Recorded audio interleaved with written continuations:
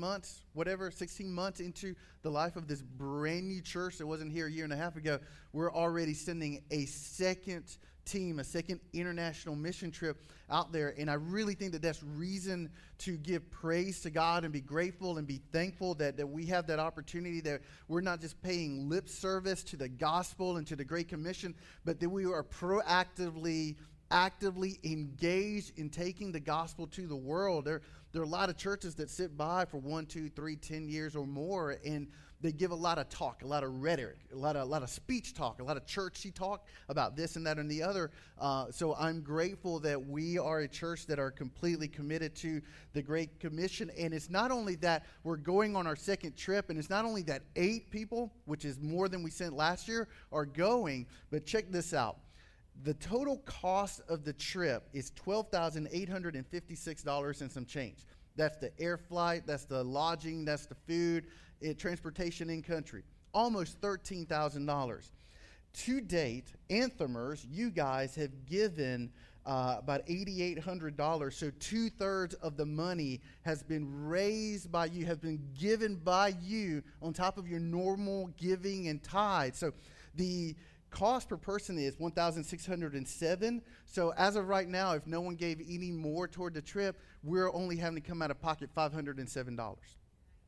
That's a huge deal. So praise God. Thank you to all of you who have given so generously to make this possible. I will say this, that our goal was to keep it to $450 per person. And we would have hit that goal and then some, if not for the fact that flights are way more expensive than they have ever been. It's $200 more per person than at any time that I've been to Haiti. We would have obliterated our goal if not for that. So here's my ask, my plea, my encouragement, my begging. If there's any way you could dig down deep just a little bit more and help to subsidize the trip just a little bit more. And the reason why is this: those of us who are going, we had to get passports and renew passports. We have to get our immunizations up to speed. We have to buy special sweat wicking clothing because it's so hot down there. We have to get prescriptions like a Cipro antibiotic prescription. So there's additional cost to that $507 that I just mentioned. So any amount that helps to minimize, like those of us who are going, because we're giving up vacation time and we're giving up family time. There's a couple of guys that literally just had babies in the last week or two, and they're going on a trip. They're giving up their time, and their wives are sacrificing their husbands going. So anything that we could do to help support the trip would be greatly appreciated, please. All right. This is my 5th time going to Haiti. I went for the first time in 2010, and it was right after that 7.0 magnitude earthquake devastated that small little nation down there. And I remember the week that it happened. I was sitting in my office, in my home office, doing who knows what, and I had the TV on, and it was on one of the cable news networks, and this news starts coming by that this 7.0 earthquake hits this tiny nation, and the news is coming in, and I remember barely looking up, and it barely registered with me what had happened. Like I almost didn't take any notice of it. And day 2, day 3, and now the news is piling up. The body count is rising. And as we now know, that earthquake claimed at least 300,000 lives. It's so many lives so quickly, they don't really know. But they estimate 300,000 people lost their lives in those few seconds. And it was about day 4 of having this background noise. I finally stopped from my busy life and my busy schedule, my busyness. And I stopped long enough to pay attention and actually look at the screen and see what was happening. And I started crying. And in that first moment that I started weeping and I went down to my knees, I wasn't weeping so much because of what had just happened and the thousands who were dead. I was crying because of the coldness of my own heart. How could I be so dispassionate and uncaring? how could I be so cold and callous that hundreds of thousands of people are dead? Spouses are widowed. Children are orphaned. Homes are destroyed. Hundreds and hundreds and hundreds and thousands of people are injured. A nation is laid to waste. And I'm sitting in my comfortable, air-conditioned office, completely undaunted by the suffering of so many people. And I went on my knees, and I'm grieving, weeping, confessing to God just how cold my heart is, and doing as much as I can to repent of my lack of compassion.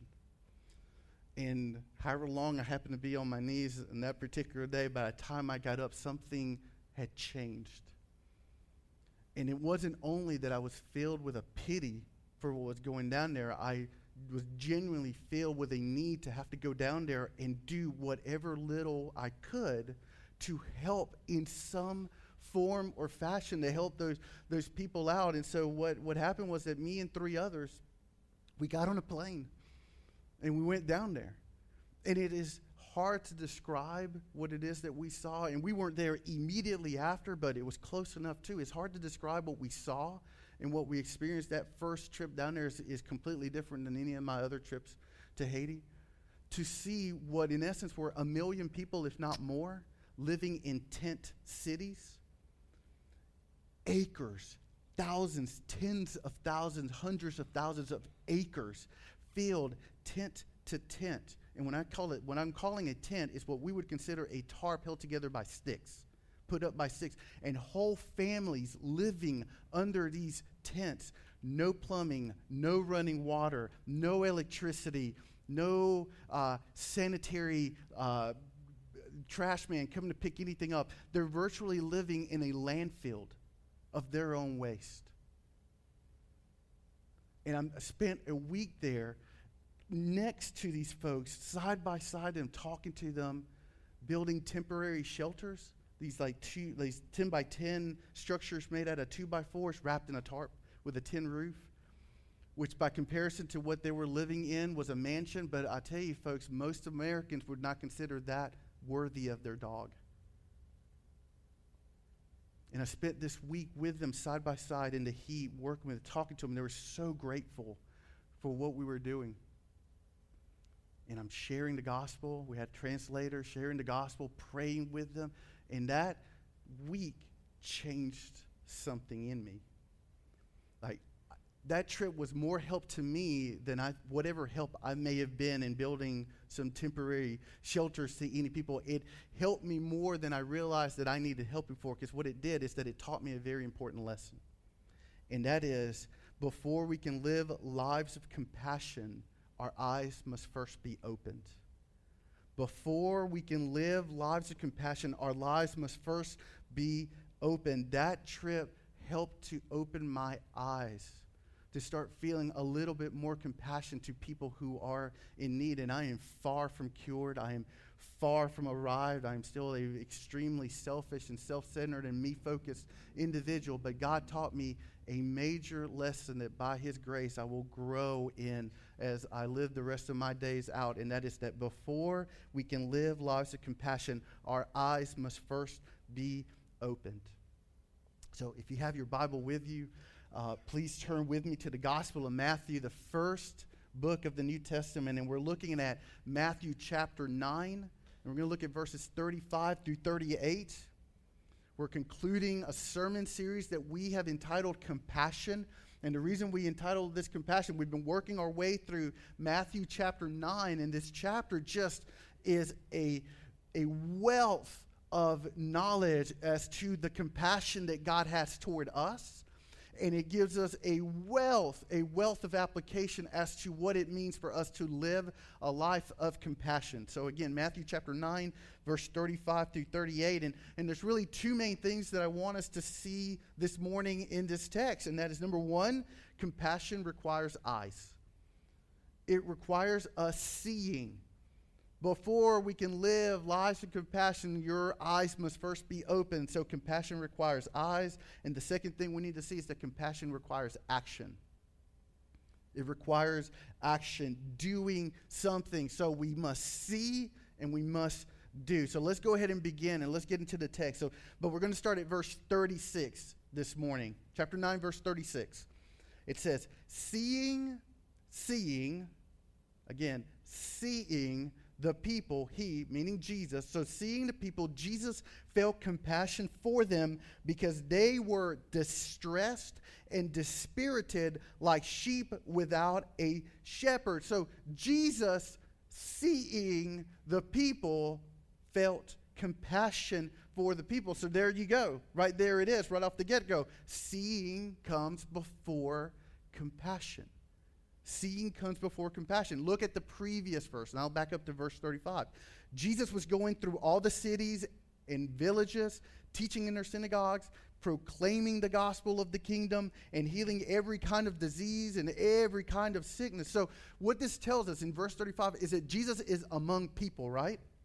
He's with people, among the people, with people. He's traveling from town to town. He's going to where folks are.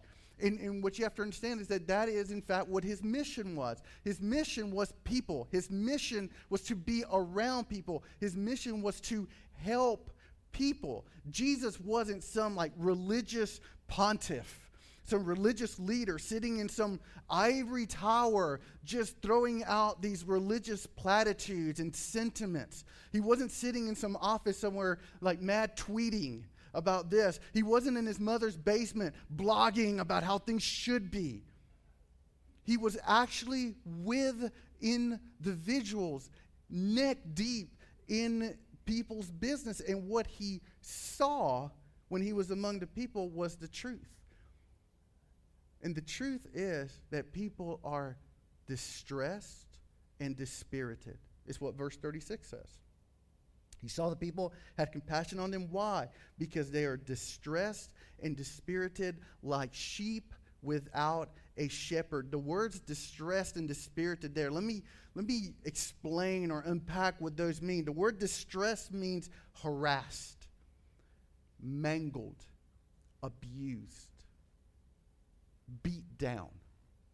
The word dispirited means dejected, despondent, depressed, cast down. So this is what Jesus saw. He's among the people, and what he saw was a bunch of people that had been beat up and now they're beat down. Abused, harassed, and mangled, preyed upon, and now they're down and out. They're despondent. They're depressed. And so Jesus knows the truth about human life, and he knows the truth about your life and my life. Despite our best efforts to put on a happy face, right? Despite our best efforts to turn that frown upside down. Despite our best efforts to make it seem on the outside like everything is calm and cool and great and everything is wonderful, Jesus knows the truth. And he knows that we are distressed and dispirited. And the fact is, we don't have to be a Haitian to be distressed and to be dispirited. We don't have to have gone through a 7.0 magnitude earthquake to be distressed and dispirited. Jesus knows the truth. I know enough of the truth. I do serve as a pastor. I talk to a lot of people. And a lot of people share with me all sorts of stuff. And I know that while some of us think that everyone else has it pretty well, and we're struggling, but everyone else has it right, listen, nothing could be further from the truth. Dysfunction is the norm. Dysfunction is the norm in the world that we live in. I tell you, most people, most of the time, are lonely. They're depressed. They're heartbroken. They're fearful. They're worrying. They don't know what's what. They don't know what's next. They are hurting. I don't mean to be doom and gloom this morning, but let me tell you, this is the reality of the human condition at this point in time. We're distressed and we're dispirited. And so what is it that we need? If this is true of you and me and all of us, if we've been like abused and mangled and beat up and we're beat down and downcast and dejected, what is it in fact that we need? Well, I know I need a bigger bank account. I need the job that gives me more money. I need the promotion. I need a job where I don't have to travel as much or drive as much. That's what I need. I need a job with a better boss, better manager. That's what I need. I need a bigger checking account. And while some of those things might not be all that bad, and in some ways might be somewhat nicer, let me tell you, that is not what we need. Well, I tell you what I need. I need affordable health care. That's what I need. Well, sure. Who doesn't want free health care? I do. Who doesn't want to pay a cheap premium or no deductible and have really good health care and doctors and stuff? We all want that. But is that really what we need?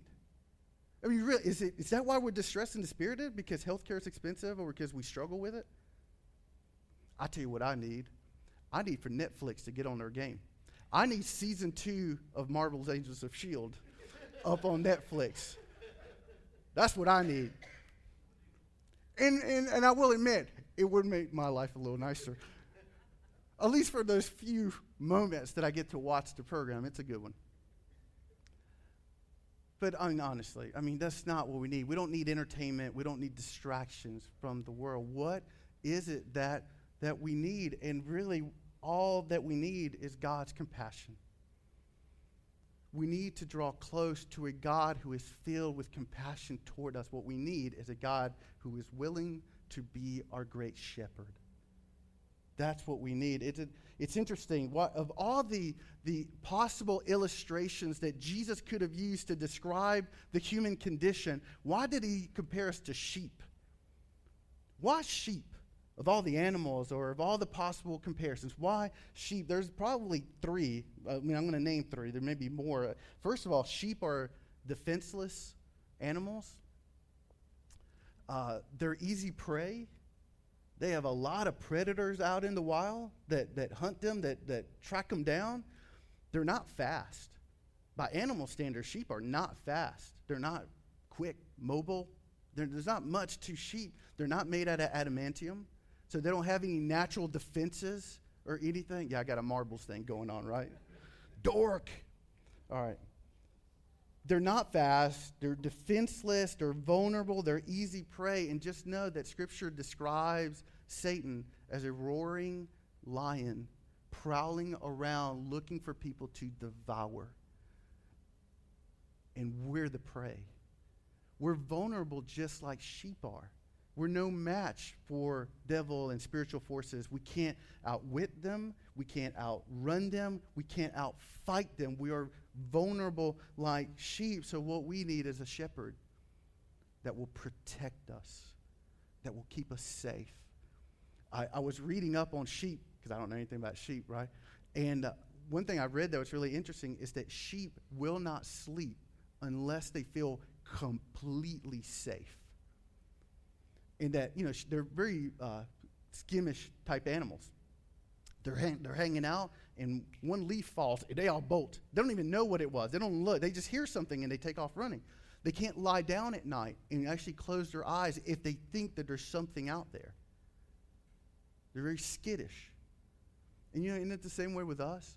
How often do you feel unrested and unable to sleep and lacking peace in your life? Well, the only way to rest and to sit down and to lay down and enjoy sleep and rest is to know that there is a God who is watching over you and protecting you. That's what we need.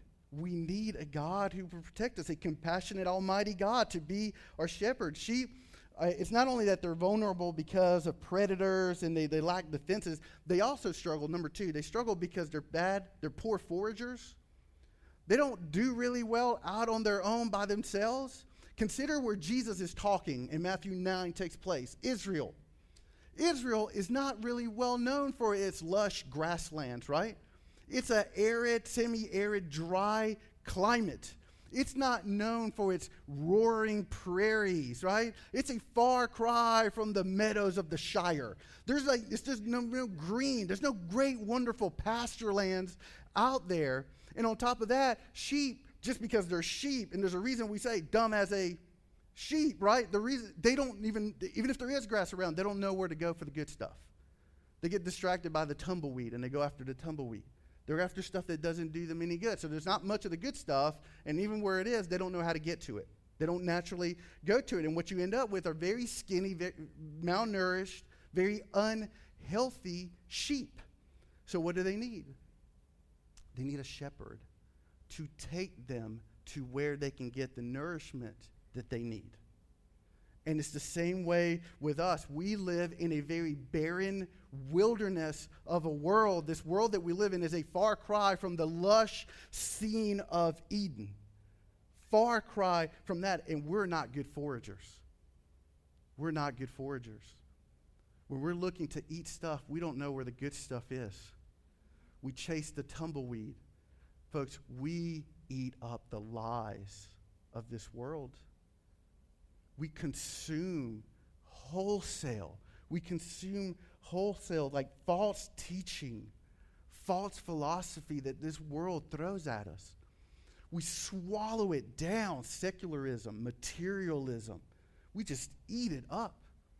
And it's no wonder we're so malnourished and so unhealthy, spiritually speaking, so skinny. So what do we need? We need a shepherd that will take us to green pastures. We need a shepherd that is truth and will show us truth. We need a shepherd that will give us his word that will feed our soul. We need a shepherd who will give us wisdom and discernment and understanding. We need a compassionate God who is all wise. That's what we need. Third thing about sheep is that they don't take good care of themselves. Again, I was reading all of this. Of all the livestock, sheep are the most high maintenance. Some husbands understand what I'm talking about. They're the most high maintenance. I love Jamie. She's so low maintenance. Oh, I love my wife. Anyway. In comparison to other types of livestock, sheep are just hard to take care of. They get sick easily and quickly. They're vulnerable to parasites on like a major scale, right? They require meticulous care and just like hands-on constantly. So they're sick all the way in the same way we can't take care of ourselves. Because we have a disease, right? There's a parasite alive in us, and what the scripture call it. It's sin. Sin is alive in us, and it's eating away at us, and so we're unhealthy. And so sin causes us to make bad decisions, poor decisions, terrible decisions. We go the wrong way. We do the wrong thing. So what do we need? We need a shepherd to come in and heal us from the inside out. We need a shepherd that will begin to remove the parasite, remove the sin, remove the disease, nurture us, be a medicine man to us. That's what we need, a compassionate, all-loving God that will take care of us. And we are like sheep when we wander around the world apart from God. We are just like sheep who are dispirited and distressed when we wander in this world apart from God, because it's out there when we're apart from God that the devil preys on us. It's out there that we're eating the wrong stuff, consuming the lies. And number 3, we're making the bad decisions because we're plagued by this pestilence of sin. No wonder so many of us are harassed and downcast. No wonder so many of us are distressed and dispirited, because we are like sheep without a shepherd, or sheep at the very least who've jumped over the fence and gone elsewhere, where we're easy prey and where we're vulnerable. What we need is the presence of God in our lives. What we need is the grace of God in our lives. What we need is God to be a shepherd to us and for us to lie down in his pastures, protected by him, provided by him, led by him. And that is precisely what God wants to be to you, to each and every one of us. He wants to be a good shepherd to everyone, to all of you in this room. God wants to be a shepherd to you. He wants to bless you. He wants to protect you. He wants to provide for you. He wants to lead you, guide you, be your strength, be your foundation and your rock. He wants you to claim the words of Psalm 23.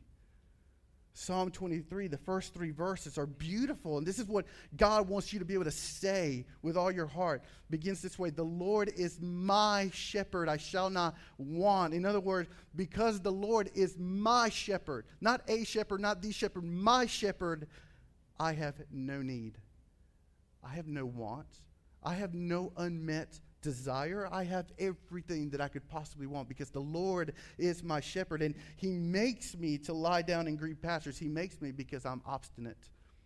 He makes me because I'm a sheep that likes to wander around. So he makes me, and praise God that he makes us. Praise God that he makes me to lie down in what? Wilderness? Desert? No. In green pastures. In green pastures. And he leads me beside quiet waters. Quiet waters, peaceful, restful, burdens removed.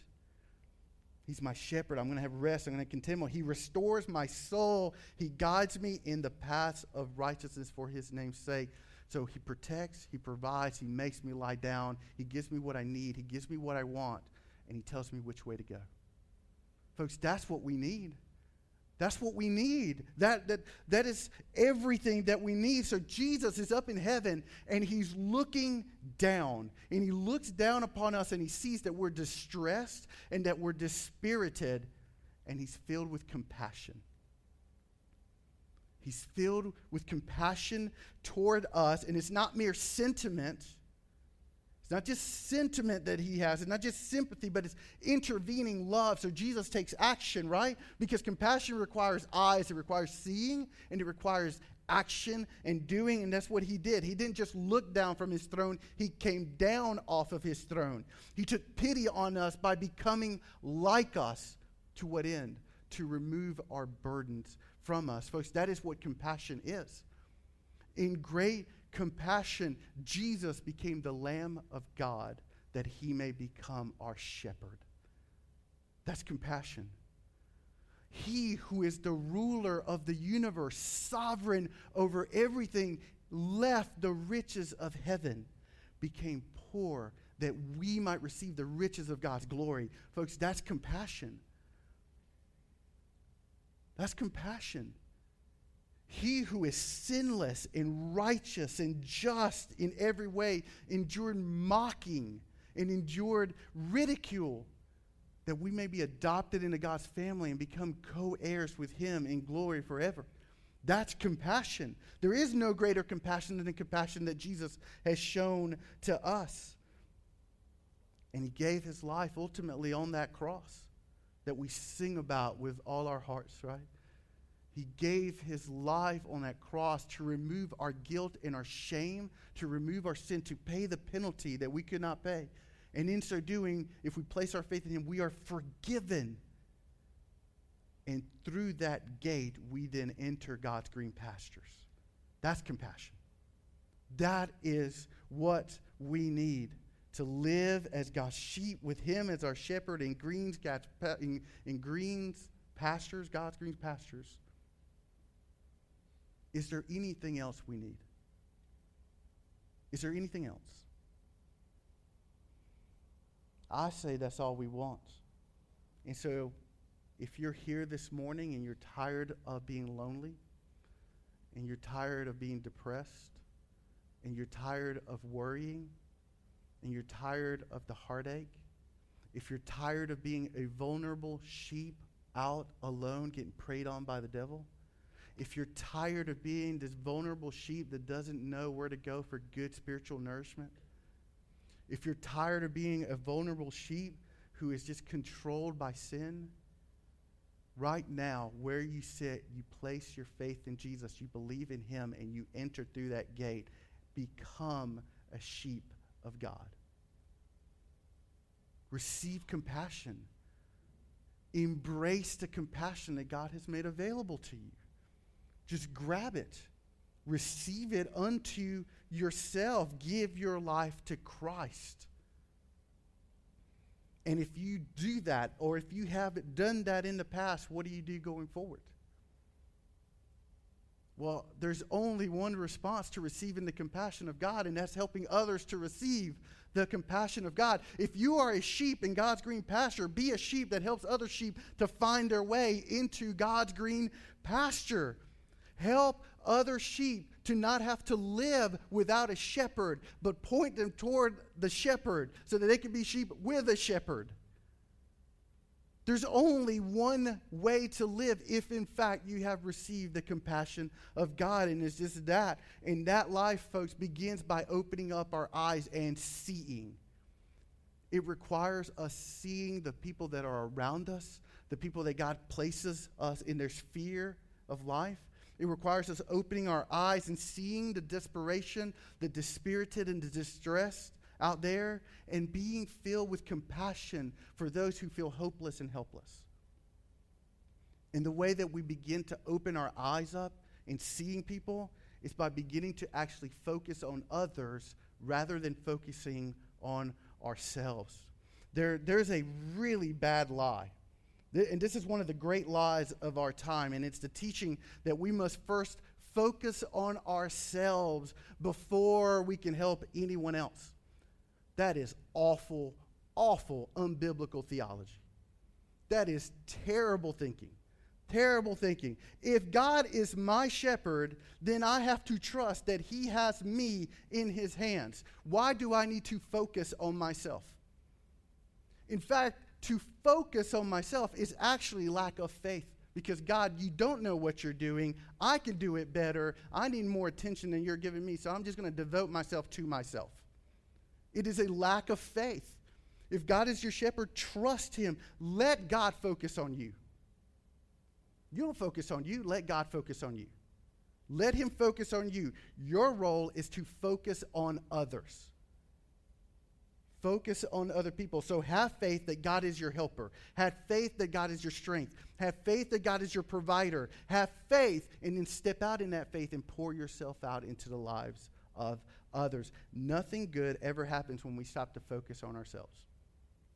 Nothing good happens there. It is that I need to spend time with myself. It's terrible theology. Folks, if you are a believer, God is at work in you, completing the work that he began in you. He's at work in you to both to work and to work for his good pleasure. Trust him. He knows what he's doing. He has you in his hands. Do your quiet time, pray, read your Bible, rely on God's Holy Spirit, and get out there and pour yourself out into the lives of others. It's counterintuitive. I know that sometimes we get down and we get tired and we get beat up, right? We go through our troubles and our anxiety and we say, I need a mental health break. I need some retail therapy, or whatever the case may be. I need some me time to get straight. And the thing is that the more we do the me time, the worse it actually gets because we perpetuate the problem. Well, we give it to God, get out in front of other people. The best cure to that self-focus is just getting out in front of other people, helping them, praying for them, praying with them, serving. That's the way we get over our own despondency. Because we can't cure our own.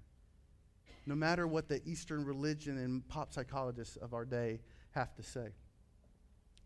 All right. How do we get our eyes off ourselves? We show compassion by seeing, and we have to open our eyes. And I said that compassion requires seeing eyes, and it requires what? Action. Action. So the way that we get our eyes off ourselves is by taking action, and we do so by going, by teaching, proclaiming, praying, and serving.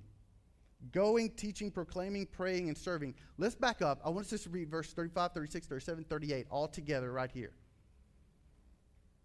Starting in verse 35. Jesus was going through. He was going. There's the first word. Jesus was going through all the cities and villages. Doing what?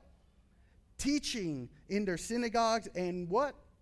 Proclaiming the gospel of the kingdom and healing every kind of disease and every kind of sickness. And why was he doing that? Verse 36, seeing the people, he felt compassion for them because they were distressed and dispirited like sheep without a shepherd. Then he said to his disciples, the harvest is plentiful, but the workers are few. Therefore, beseech the Lord of the harvest, a.k.a. pray to God for him to send out what? Workers, servants, serve. Right? Pray to God that he would raise up believers who will serve God, serve the gospel, and serve people. Compassion requires seeing, it requires doing, it requires action. Going, teaching, proclaiming, praying, and serving. Let's start with go. Going. Jesus was always on the go. He was always going to where the people were. Always going, always around them, always with them, always among them. he was going town to town, just doing his thing. And the more he was, and as he's around people, right, he's seeing them, so he's filled with compassion. So that's what we must do. If you're saying, well, I really don't have much compassion for people, then I would ask, go to people. Are you spending enough time with people that you're even aware of their plight, aware of their trouble? So I would say, go to Haiti. If you can't go this year, obviously, next year. Go on an international mission trip. Go to a third world country. Go and see. Go to where people are. Go where the suffering is. And it's not just going somewhere like that, exotic. You need a passport and a visa or anything like that. Go to your neighbors. Go to where the people are, right? Go to your coworkers. Go to the cubicle that they work in. Go to their office where they work in. Folks, go to your cul-de-sac. This is the modern day marketplace. It's the cul-de-sac. Like back in Paul's day, there was like this market square in every city, and that's where everyone hung out all day because they had nothing else to do unless you were a farmer out there with some sheep, right? What are you going to do? Well, we'll go sit at the market shop and drink some coffee, and like old people do, and just talk all day. Like there was just a place where you hung out. Well, where do people hang out now? Cul-de-sac. Walk the streets of your neighborhood. You may do it for 2 years, never meet another neighbor, because how do we live nowadays? I'm pulling into my house as fast as my garage door can open. I'm going to hit it, get in there quickly, and get it down quickly so I don't have to talk to anyone. So it might take a few years of walking your neighborhood, because maybe you're walking right in the driveway as they're pulling up one day, and you have to stop. Hey, we've never met before. Go to where the people are. I would ask, if you ever have time, go to the local food pantry. Tuesday mornings and Thursday mornings, and spend some time there and see what it's like to go through those seasons of life. And it's why I've asked our stay-at-home moms or stay-at-home wives at least one day out of the month, and it's usually a Thursday, to just get to the park and just go and hang out. And let the kids, because kids will make friends with anyone real quick, right? And kids start playing. Guess what the moms or the dads have to do? They got to talk too. You got kids who play ball. You got kids who are in dance. You know what? Go to the games. Go to the recitals. Absolutely support your kids. But go with every intention of connecting with those parents that you're there with.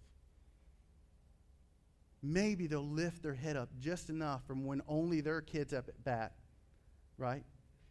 Away from their iPhone, away from the book that they're reading. And maybe there's an opportunity to connect with that person. And over time, you never know, they may share with you something. Point is, go to where the people are. Show compassion. Go and point people to Jesus. Point them to the great, great, good shepherd. All right. Number 2, right, we're the teach. So we're not only to go to people, we're to teach people, teach them about God's love, teach them God's truth. The Great Commission, Matthew 28, verses 19 through 20 says, go, therefore, and make disciples of all nations, baptizing them in the name of the Father and the Son and the Holy Spirit, teaching them. Teaching means informing. It also means explaining, and it also means persuading. That's what teaching is at the end of the day. It's informing, explaining, persuading, giving a defense for the hope that is in us. That's what teaching is. It's reasoning with people from Scripture, convincing them, if God would allow, that God loves them, and convincing them that following Christ is by far the better life. That's what teaching is.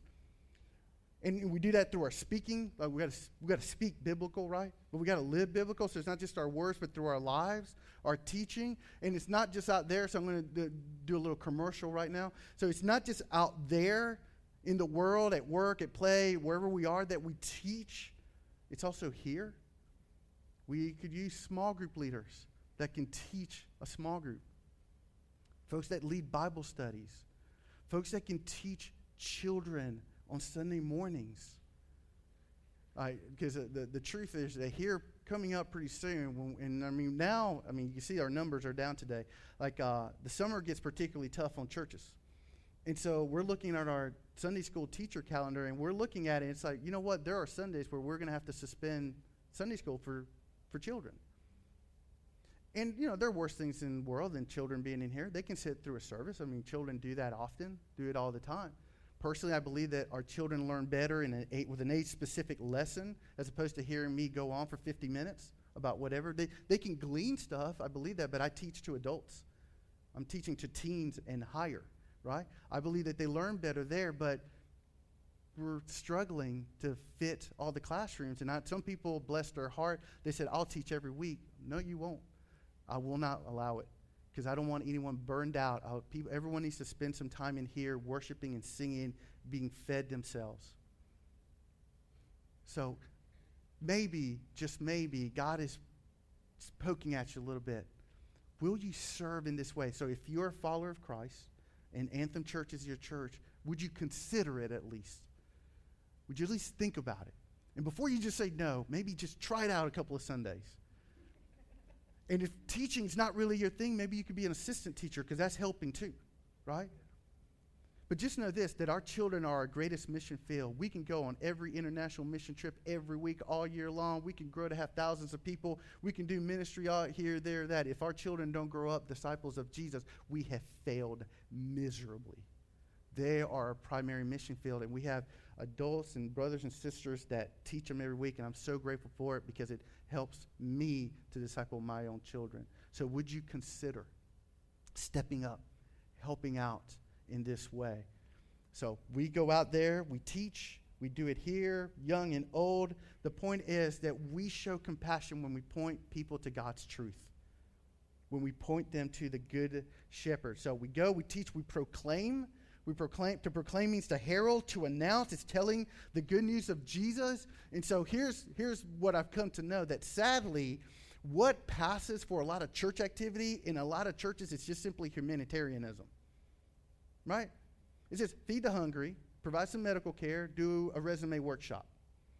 All really good things. All things that churches should do and need to do, and shame on churches for not doing those things to actually help individuals. But if that's all we're doing, we're missing it, right? Like our call as Christians and as churches is not to stockpile a food pantry. It is to stockpile the food pantry and to go there and be around the people and use that as an opportunity to herald and proclaim the gospel. That's compassion. That's compassion. What this world needs is for believers to rise up and actually proclaim the gospel and show compassion by telling them that there's a good shepherd that will take care of them. That's what needs to happen. So we go, we teach, we proclaim. The next one is pray. Verse 38, Jesus says that we're to beseech God to raise up workers who will take God's compassion to the world. What does beseech mean? It means to pray with urgency. Right? It's like begging and pleading desperately, asking God to do something urgently. So as believers, we're to be so aware of the desperate need of people that we're to pray desperately that God would do something about it. And how does God do something about it? By raising up his people to do something about it. By raising up workers to do something about it. So we're to pray, God, raise up Christians and send them out into the harvest. And I would say that prayer, you can pray it all day long and you can mean it, but it will lack a level of sincerity unless you're willing to be one of the ones that is raised up and sent. For that prayer to really have teeth, you got to pray it the way Isaiah prayed it. He didn't just say, send someone. He said, send me. Right? So pray urgently, knowing that maybe God is going to tap you on the shoulder, raise you up, and send you out. So show compassion by praying for yourself and for Christians to do the work of the harvest and lead people to know God is their good shepherd. So we go, we teach, we proclaim, we pray. Lastly, we serve. The prayer is that God would raise up what? Workers, right? Servants, and that's what a Christian is. That's what we are. We're so like living this entitlement society where we think, no, I just sit back and God drops grapes into my mouth. Like, no, we are the bondservants of Christ. We're to be compassionate by serving God in the gospel and having people being aware to their needs. And so that's why at Anthem Church we adopted Andrew Elementary. And so we do as much as we possibly can there to serve and to be helpful. So this week and next week there's opportunity to proctor. And it's needed. It's needed. That's why we do the free yard sale here once a year. And that takes work. There's planning, organizing, getting the donations, putting them all in the rows where they need it, hosting the event. It's why we serve here on Sunday mornings. Like Sunday morning, this isn't our evangelistic strategy, right? But it is part of it. We want the doors open. We want people to come. So people sing and play instruments, and people preach, and people pray, and people run the OpTech booth, and we have host team, and the place is clean when we get here, and we have children's ministry. Why? We're serving God. We're serving one another, right? But anyone new comes up in our community, we're serving them. This is what it means to show compassion. Go, teach, proclaim, pray, and serve. If you have received the compassion of God, open up your eyes to the needs and go, teach, proclaim, pray, and serve. There's an old story, goes a little like this. There's a newly appointed pastor at a church, and he's standing by the window in his study, and he's looking out into the town, the city, where he has his new pastorate. And he's weeping. He's just weeping over the city, weeping over the people, just completely overwhelmed by the people who are distressed and dispirited, afflicted, and they're suffering. And he's crying over them. And one of the people in the church just happens to walk by. The door was open, happens to walk by and looks in and sees the pastor just like overcome. And so this church person goes to their young, idealistic pastor and tries to console him. And says, don't worry, after you've been here a while, you'll get used to it. And the pastor responded, yes, I know. That's why I'm crying. See, the reality is that the reason why we're so unaffected by the suffering of others is because we've gone used to it. Because at the end of the day, we know people are struggling, right? We know the abuse and the addictions and the brokenness out there and the heartache that's going out there. We know that people are worrying and they're fearful. But that's the new norm. So we're callous to it. And what we need is for God to reawaken us, to give us eyes by which to actually see people the way that he does, that we may see them as sheep without a shepherd. What we need for God to open our eyes. We need for God to send us. We need to go out and teach, and we need to go out and proclaim. We need to pray. We need to serve. We need to show compassion just like Jesus had compassion for us. So where do you stand this morning? Are you a sheep without a shepherd? Well, this morning, God can be your shepherd. You accept the gospel, right? Jesus hasn't left us naked, cold, and hungry. He didn't leave us out in the dark or hopeless or helpless. He gave his life on the cross that we may enter into God's green pastures. So if that's you, just embrace Jesus. Put your faith in him and commit your life to follow hard after him. And if you are a follower, what do? Man, help corral other sheep into God's pasture. Show compassion. And I'm just going to give you a moment just to sit quietly and bow your heads and close your eyes and just to reflect on what it is that you need to pray to God and confess to him. Is there anything you need to repent of? Lack of compassion, self-focus. Today the day you need to embrace Jesus for the first time. Who are those people that God is placing in your heart right now that you're supposed to go and point them to Christ?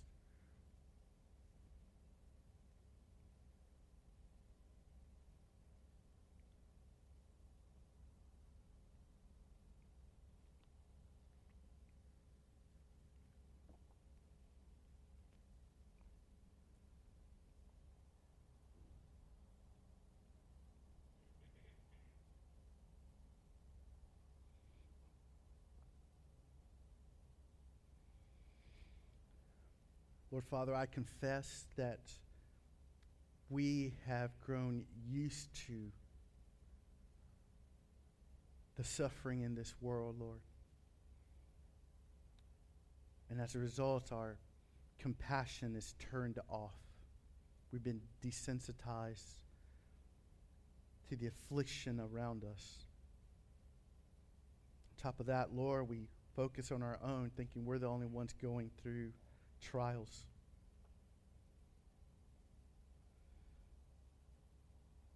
And Lord, I ask and I beg that you would bring a deep conviction among your people, Lord, that you would raise us up and that you would give us eyes to see. And may we be overcome with pity and with sympathy, Lord, with a desire to want to alleviate the suffering of our neighbor. Lord, I pray that you would bring conviction to us to reschedule our lives and to change our calendar if need be, Lord. We're so distracted by the busyness of the world.